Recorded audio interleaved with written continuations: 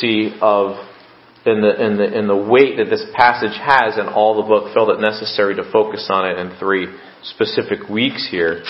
And Paul has built everything in the book of 1 Corinthians really up to 1 Corinthians 13. It's there for a reason. It's there because of a specific context here. And so in verses 1 through 3, he's made it very clear that everything we do, if love is not behind it, if the heart is not behind it in love, if the attitude is not correct behind it, even the very good gifts that God has given, it's pointless. It's nothing. And then last week we saw, if that was the priority of love, then last week we saw in verses 4 through 7, the practice of love, what it really looks like. And that it's not this nebulous, ethereal idea out there, but it's very specific, and it is designed to operate, yes, in a fallen, broken world, a sinful world, where that love is not reciprocated. And then today we're going to see in verses 10 through 13, he's going to drill it home again and tell us why love is the supreme thing. I'm told that when Wolfgang Amadeus Mozart was a young man, living with his father Leopold, who I understand was himself a very good musician in Vienna. He said to play a trick on his father from time to time. Mozart was a kind of a party animal, not a very moral person. And he would spend a night partying with his friends and his father. He would come home, his father would already be asleep in bed. And Wolfgang would go to the piano, and he would play very loudly a rising scale of notes, a piece that would increase, and he would start slow and get louder and louder, and until they reached the resolution at the top of his musical scale, and then he would stop, one note short, and then go to bed. And so we have some musicians in here who sense the lack of resolution there. So old Leopold would toss and he would turn in bed, and he would hear that subconsciously in his mind as he's sleeping here, come into his dreams and his imagination, and that frustration of those musicians who need that resolution, right? Of his musical senses had been aroused in this way here as he's sleeping, and it would become just build up too much in his heart, and he would come stumbling down the stairs, drag himself out of bed, and he would play the last note and then go back to bed. And in 1 Corinthians 13, this last note here, verses 8 through 13, Paul has described the call of love. He has laid out the life of love in verses 4 through 7. And he is showing us that love in this life is like an unfinished scale, but one day that last note will be played, but that last note will ring throughout eternity into God's future. And the music of God's love, Calvary love, will be fulfilled, but it will continue as well. It is our destiny. It is why we are saved. It is for our joy. And what Paul wants us to understand is that in the Christian life, everything we do must be judged in light of eternity. And with that test, Calvary love absolutely passes the test of eternity because it is something that will last and go on. In contrast to even the gifts that Paul has described in chapter 12. And maybe you're wondering in the back of your mind, why is love supreme? I mean, even the world recognizes the importance of love, though they try to define it in their own terms. But why is love so supreme? Why is God's love so important? Well, let me remind you that love has always existed. It has always existed. Love existed before the creation of the world. Jesus said in John chapter 17 and verse 24, there the night before Jesus expresses His love in the fullest way on the cross of Calvary, Jesus says this, Father, I will that they also, whom you have given me, be with me where I am, that they may behold my glory which you have given me, for you loved me before the foundation of the world. Love is eternal. It has existed between God the Father, the Son, and the Spirit for all eternity before creation. It's not something that humans dreamed up. It's part of God's nature. We know that 1 John tells us that God is love. Never says God is faith. Never says God is hope. But God is love. It's His very nature. And so love is supreme because it has existed before creation. It's part of who God is. And then we're also reminded in Scripture that even all the Old Testament, the commandments that God gave Israel, the design for Israel was so that they would first of all love God with all their heart, soul, and mind and strength. And then also to love their neighbor as themselves. And you see this even in the Ten Commandments, don't you? The first few tell us how to love God with all our heart, soul, and mind. And then the next that follow tell us on how to love your neighbor as you ought to. It's our purpose. That's why love is supreme. Not only exists before creation, it's our purpose. And then Paul tells us that in the gospel, when we came to Christ, that God's love was poured into our hearts. Why was it poured into our hearts? Well, certainly was it poured into our hearts and for us to understand the reality of the truth that God loves us, but also so that we would act as a reservoir of God's love. Got it, Romans chapter 5.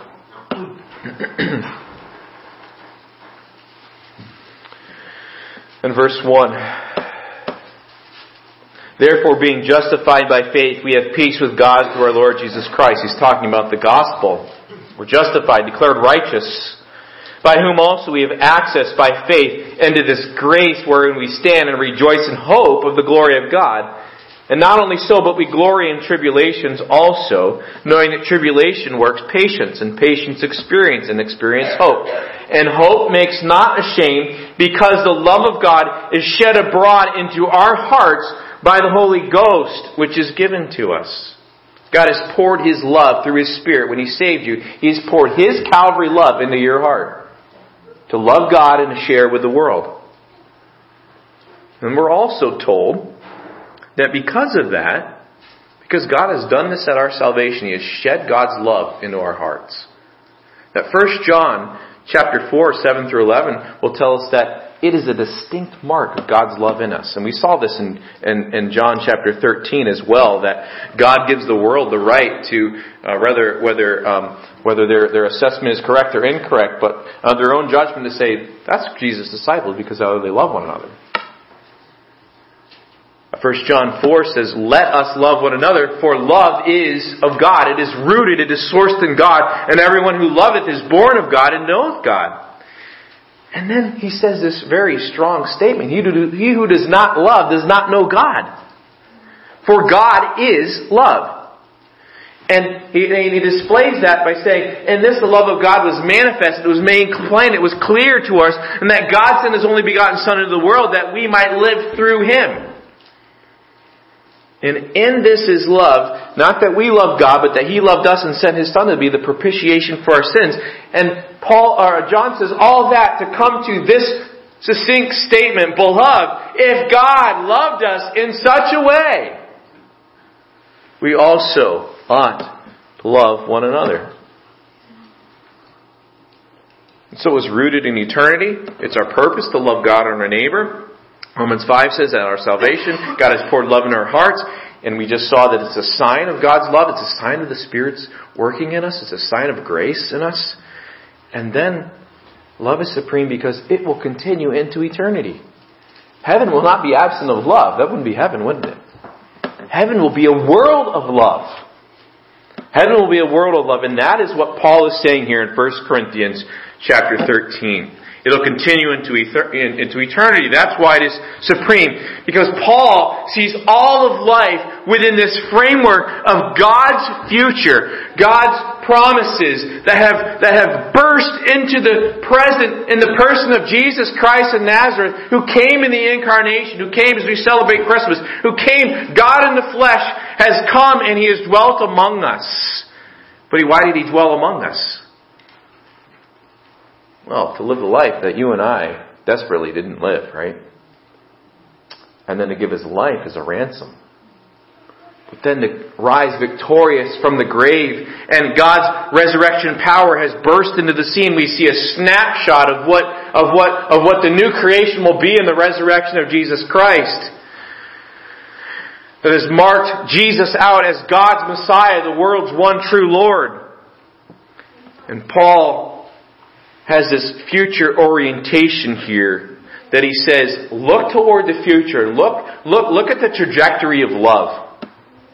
That in love, it's not going to be like a bullet affected by gravity that will one day just hit the ground.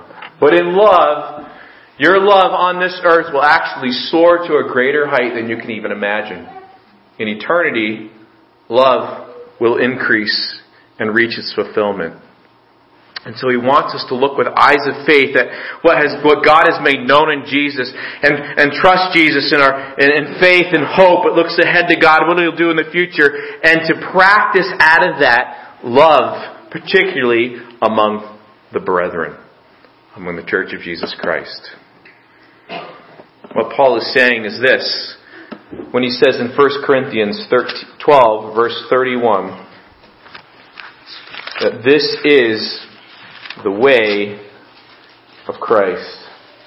He says, yet show I to you a more excellent way. That love is the way of life of Jesus' disciples in this as new creatures. And we better get it. We better learn it here and now, Paul says. Because the more progress we make, the better we're going to represent heaven, and the more we're going to understand the true nature of what we'll enjoy in eternity. So what I want us to see in verses 8 through 10 this morning is that love is the measure. Love is the measure, because gifts will pass away. Look what he says in verse 8. Charity never fails, won't fall, it won't drop off. But whether there be prophecies, they shall fail. Whether there be tongues, they shall cease. Whether there be knowledge, it shall vanish away. For we know in part, and we prophesy in part. But when that which is perfect is come, then that which is in part shall be done away. Paul lists out 3 gifts, not because these are the only gifts that will cease. If you look in chapter 12, you can probably see some that have been more and more muted here over the years here, but not because these are the only gifts that'll cease, but rather they represent the favorite gifts of the Corinthians, and then also the one that Paul says the one that everybody should covet and earnestly desire, the gift of prophecy here, in relation to the context here. And he starts off here in verse 8, he says, prophecies, they shall fail. And maybe you're wondering, well, what does he mean by that? Well, think about it like this. In prophecy, who will need that in the world to come? Tongues. Why would we need to speak them in the world where everyone understands everything at once, right? Special knowledge. We'll all know everything we can know and need to know, and I believe we'll grow in learning, but we won't have the gaps in the capability. Our capabilities will be different as well. There's things that belong to the country we live in, but will not be there one day. So he says, where there's prophecies, they will cease. And Paul is drawing a distinct line between the old country and the new country we're looking for. Our residential status here in this world and the status here of the new creation. Paul is referring to things that cease or they pass away or are put behind in verse 11. And that word that he uses there, that Greek word that he uses, many times has this idea of the future. Has the future. In fact, look at, in relation to the age to come. Look what he says here using forms of this word in chapter 1 and verse 28. Paul says, and base things of the world and things which are despised has God chosen, yea, and things which are not, to bring to nothing things that are. He's talking about how God uses foolish things to confound the wise, and that one day in the future the tables will be turned. He says in chapter 2 and verse 6, he says, however, we speak wisdom among them that are perfect, yet not the wisdom of this world, nor of the princes of this world, that comes to nothing. That phrase, that comes to nothing, is that root word again. Comes to nothing. It won't last, but there is something that will last. Again, is what he's bringing up. Chapter 6 and verse 13. Paul says, meats for the belly and the belly for meats, but God shall destroy both it and them. Or destroy there again, the idea. Now the body is not for fornication, but for the Lord, and the Lord for the body. So he says there's some things that are temporal, and they're not going to last, and there's some things that are going to be eternal. In chapter 13, verse 8 and verse 10, of course, it comes up. But also look in chapter 15, the great resurrection chapter, and verse 24, where Paul says this, then comes the end when he shall deliver up the kingdom to God, even the Father, when he shall have put down all rule and all authority and power. There's again this idea of a termination of things in this world, and then a future of eternal things. And then verse 26, the last enemy that shall be destroyed is death. So when he talks about things ending here, that's the idea here, is that in this world things will end, and in the future there will be something that the spiritual things will continue here. So the gift of prophecy, Paul is saying here, when this world is melted and done away with, the gift of prophecy will not survive that transition. None of these gifts will survive the transition into the new creation. But love will. You see, that verb that's used in chapter 13 and verse 8, charity never fails, but whether they prophecies, they shall fail, whether it be tongues, they shall cease, whether there be knowledge, it shall vanish away. For we know in part and we prophesy in part, but then that which is perfect is come, then that which is in part shall be done away with. That word, that verb there, shall be done away with, has a passive sense, and it's this idea that there's coming a day of the Lord. Old Testament talks about this. New Testament talks about this. When boom, things are done. Things are done. There is coming a last judgment. And how can preachers or prophets have anything to say when the last judgment reveals everything? When Jesus returns and every eye who looks upon Him, who they pierced, sees who Jesus is.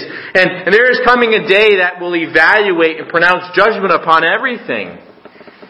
And when this gift of prophecy was exercised here in the Corinthian church, it provided with a limited, certainly remarkable, but a limited understanding. An ability to communicate God's will for the community. But why will we need that in eternity, right?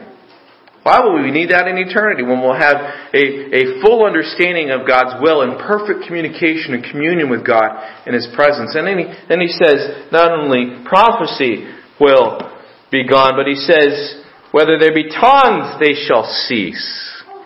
Tongues. This spiritual gift that they were so caught up in chapter 12 and chapter 14, that spiritual gift, it's got to be discarded. It's going to be discarded.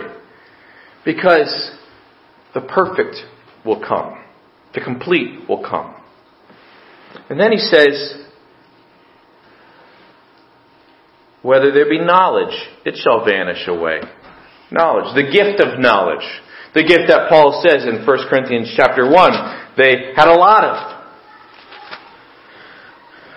The gift of knowledge. And how true will that be in eternity? That gift that will be replaced by complete, perfect knowledge. And what's he talking about? When will this happen? Well, he says, we know in part, and we prophesy in part. But when that which is perfect is come, then that which is in part shall be done away. When I was a child, I spoke as a child, I understood as a child, I thought as a child. But when I became a man, I put away childish things. There's a point in time where it served its purpose, but it did not in full maturity. For now we see through a glass darkly. We look in a mirror, we can see certain things, but we don't see perfectly. But then, there will be a day when we will see face to face. Now I know in part, but then shall I know even as also I am known. See, the problem with the Corinthians was they were supposed to be working in the building of a house. And they were playing around with the tools. They're supposed to be building up each other, building God's temple. And here they were messing around with and tinkering with their gifts for their own selfish purposes. And what God is saying to the Corinthians is, you missed it. You missed the point of your gifts. Because the thing that is supposed to rise out of your gifts is the sun, the beauty, the light of God's love. And you missed it. Didn't really have a nice sunrise this morning, but maybe you can think back to the last sunrise you saw. Perhaps some of you were watching the sun come up and you were able to be early enough to where you saw still the last few stars in the sky. And then as the sun comes up and the sky gets brighter, you see fewer and fewer of those stars. When the sun rises, you don't need the stars anymore, right? The sun rises, the lights go out, and what Paul is saying is, let the sun of God's love rise, and don't build your life on these things. Use them for God's glory. So, love is the measure because gifts will pass away. All gifts will pass away. Not just the ones he listed here, but all gifts will pass away, won't they?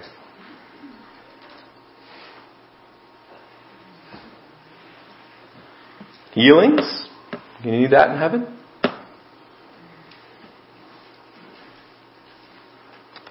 But then in verse 11 and 12, he gives us two illustrations. He wants us to understand that love is the measure because it is everything that God is progressing us to be. Have you ever thought about what's the destiny of my salvation? Why has God saved me?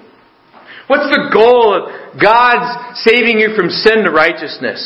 In other words, when it's all said and done, what is God moving you toward? And Paul answered that in our passage here today, which means that this is a foundational truth in the Bible because it tells us why He saved us. It tells us why we're to be disciples of Jesus Christ. But honestly, it's one that tragically is often paid lip service, isn't it? But very little obedience.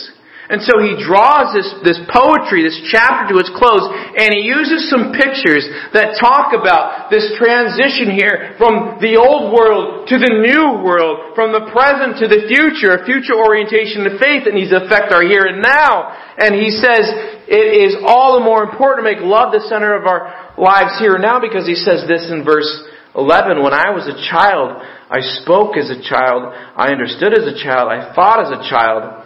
And that's understandable. You expect a child to be a child, right? You expect a certain age to be a certain age. But he's looking ahead to a point of maturity when we grow into the full stature of the wisdom of Christ. And we are to be growing in the full stature of the wisdom of Christ now, aren't we? And grow in maturity. But there will be a day in heaven when we look back and say, wow, and my spirituality I was a babe. Because in heaven we'll be fully like Jesus. You see, the Bible teaches something called progressive sanctification. That says we are progressively becoming more and more like Jesus. Little by little, degree by degree. Let me show you a couple places where you can see that. In the next book, 2 Corinthians 3,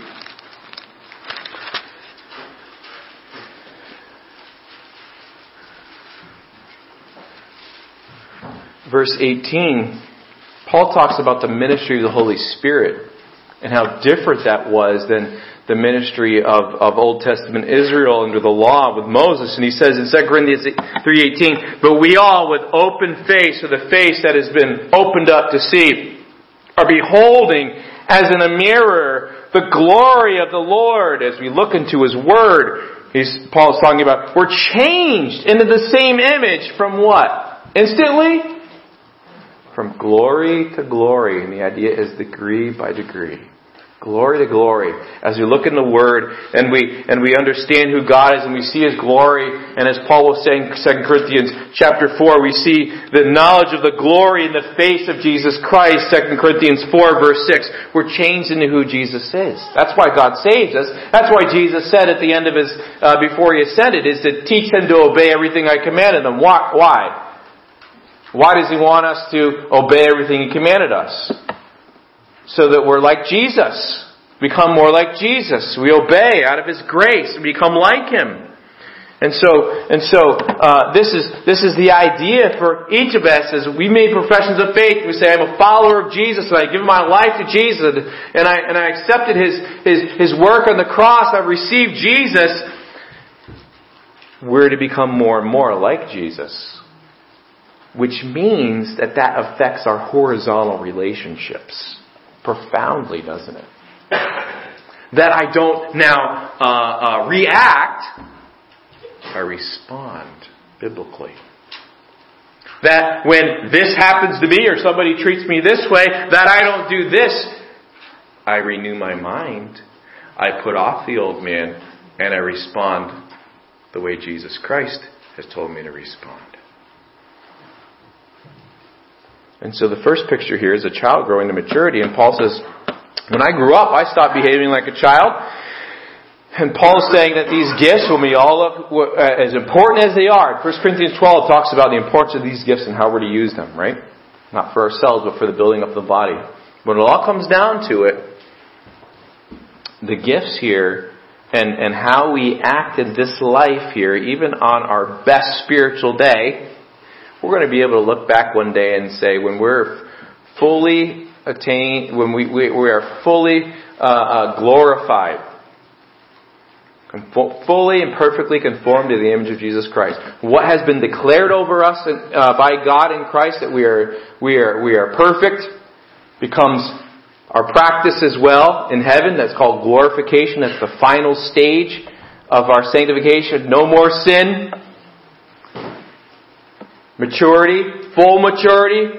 We're going to look back and say, boy, what a child I was. What a child I was. Paul says, and what he's implying here through this passage is the thing that will be the full beauty is this perfect love. Perfect love.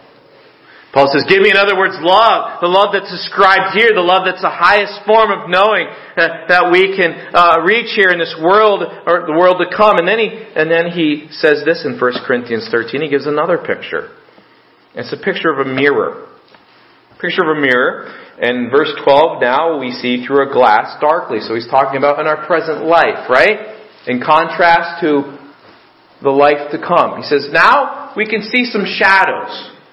Now we can see some things, but we can't see a perfect picture yet. But he says, but then, in eternity, face to face. Now, I know some things. I know in part. Then shall I know, even as also I am known. So he gives this picture of a mirror, and mirrors were made in Corinth. But the point Paul's making would be familiar to many writers, many people who lived in that ancient world. When you look in a mirror, by the way, everything, even in our good mirrors today, everything though is backwards, isn't it? It's backwards. Like as clear as the image might be, it's still not a perfect image. You can't, and then some mirrors you can't always make out what it is you're looking at. And Paul's saying that's what the present time is kind of like. You can see something of God's plan. We have God's Word here that's revealed, but we don't know everything. Deuteronomy 29:29 tells us there are some secret things of God that He's chosen not to reveal to us. But in the world to come, it will all be plain. Now what's interesting here is that the mirrors in the ancient world were made of brass. And Corinth was famous for its brass, and the famous Corinthian brass workers would make these mirrors, and they would etch out a mirror. They would hammer it out as smooth as they can. And when someone would order a mirror, the artist many times would naturally etch the face of one of their gods in the mirror as well, like an outline of the face of one of the gods. Example, Poseidon, for example. And when you rose up in the morning and you looked in the mirror, guess what you saw? You would have the pleasure of seeing your face with the face of the gods, right? For those who worship those gods. And certainly that would be a nice touch. But those mirrors would soon tarnish, right, under oxidation. And Obviously, it was a sketch of one of their false gods. It wasn't real, and they didn't talk to him or her. And there will be a day when we step across heaven's threshold and we gaze, and it's not a mirror anymore, and we look like Christ. And the mirror of the old life, the mirror of even the good life that was still incomplete, will fall out of our hand as we see the full beauty of Jesus Christ reflected in us.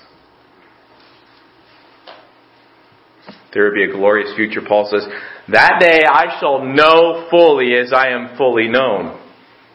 And so all these bragging, prideful claims of the knowledge that I have through this gift of knowledge, Paul says, doesn't compare to love. God's knowledge of me right now is very complete, isn't it? Paul says my knowledge of Him will also be full. Paul is making an illustration that our spiritual life here is like a small child in comparison to the full, final maturity we have in heaven. And love is the measure because God is progressing everything to that purpose of a world of true and genuine, pure love. We can think of God's love like a river. And here we're able to step into some of the streams of it, aren't we? We're able to drink in the love of God here through His Word.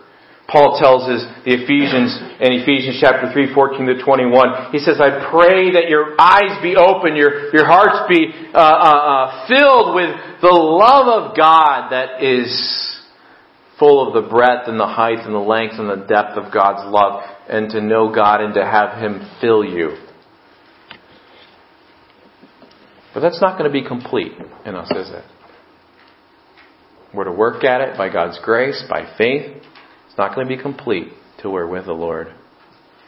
And God's river here of love crosses the border, doesn't it, into the new world. It doesn't end in this world. It crosses the border into the world, and this world of our love has some tainting in it. You might not want to always drink that water. Right? We have selfishness mixed in with it. But in that world, there's not going to be any pride. There's not going to be jostling for positions. There's not going to be contention among God's people. And Paul is saying, with those future eyes of faith, step into that river now and work it out. Work out your salvation among your church. There's not going to be a judging motives.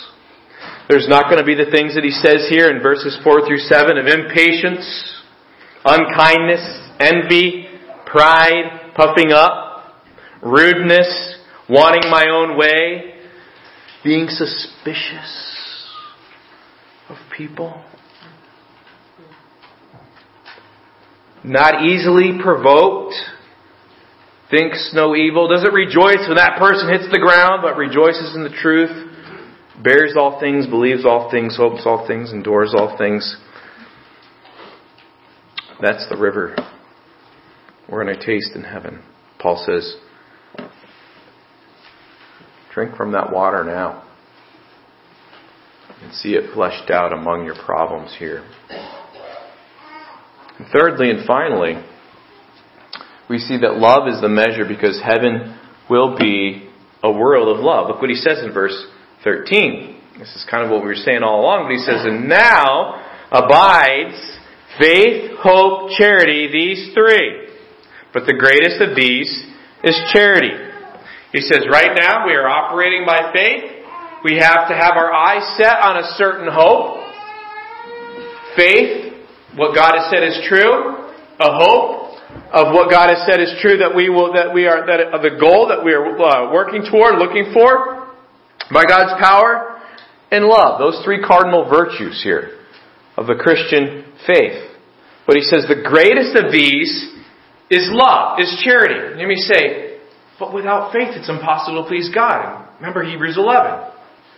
Or we're supposed to set our eyes on hope. That's pretty prominent throughout 1 Peter and Romans chapter 8. Why are these not as important as love? I want you to think about it like this. One day, faith will vanish and shimmer away into sight. We won't have to live by faith the same way we did on this earth. Seeing Him who is invisible, right? Hope is going to be emptied into delight. Our hope will be realized. Love?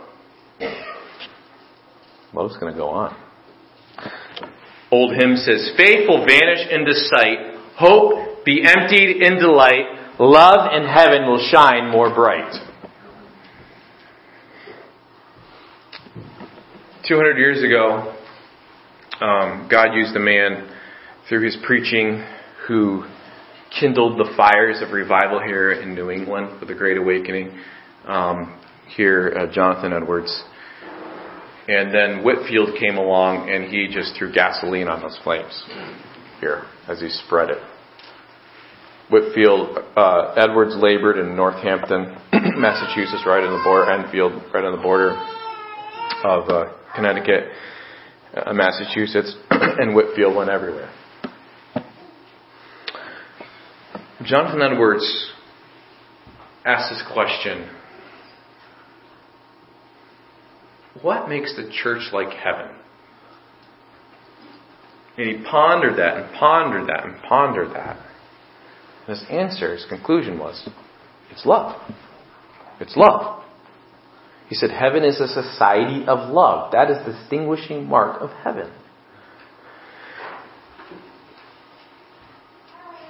All that the church is to be. And verses 1 through 3 tells us that without love, it's pointless. So that means with love, it's full of God's goal, God's point.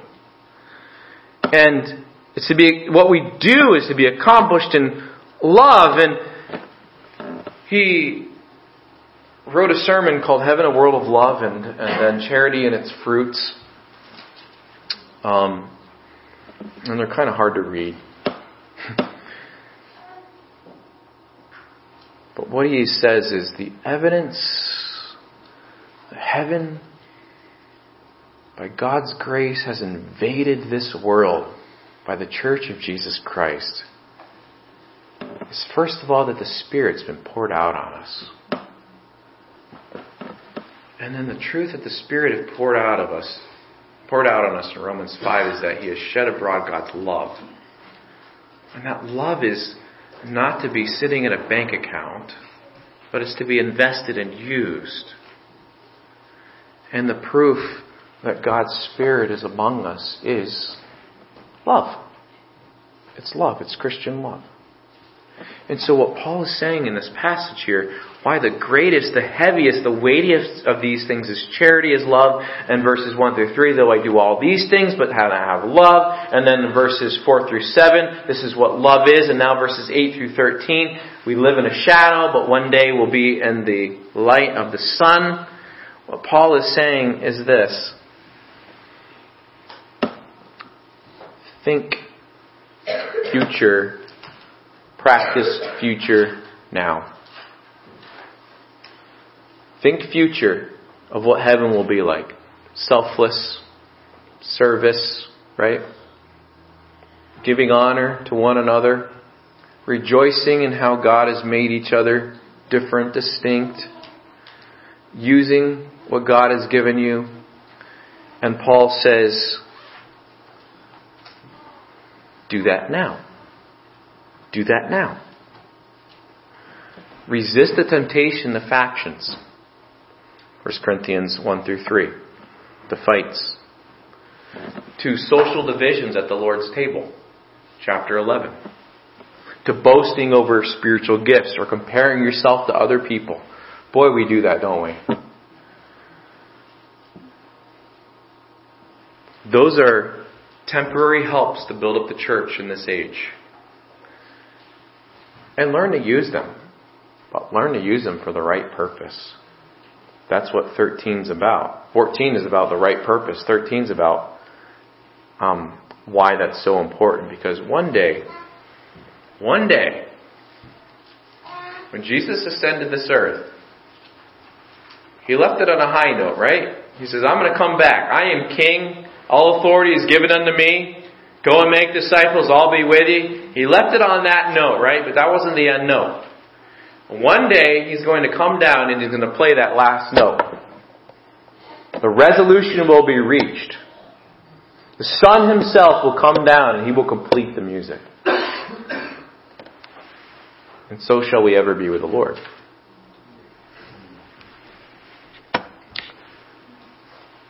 So 1 through 3, without love, pack up and go home, right?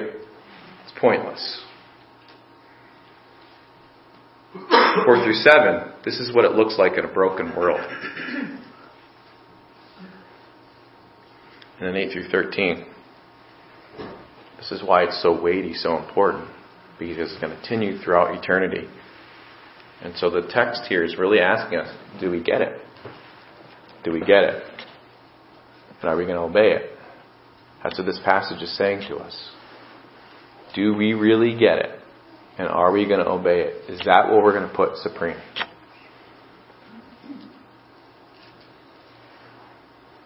Let's pray.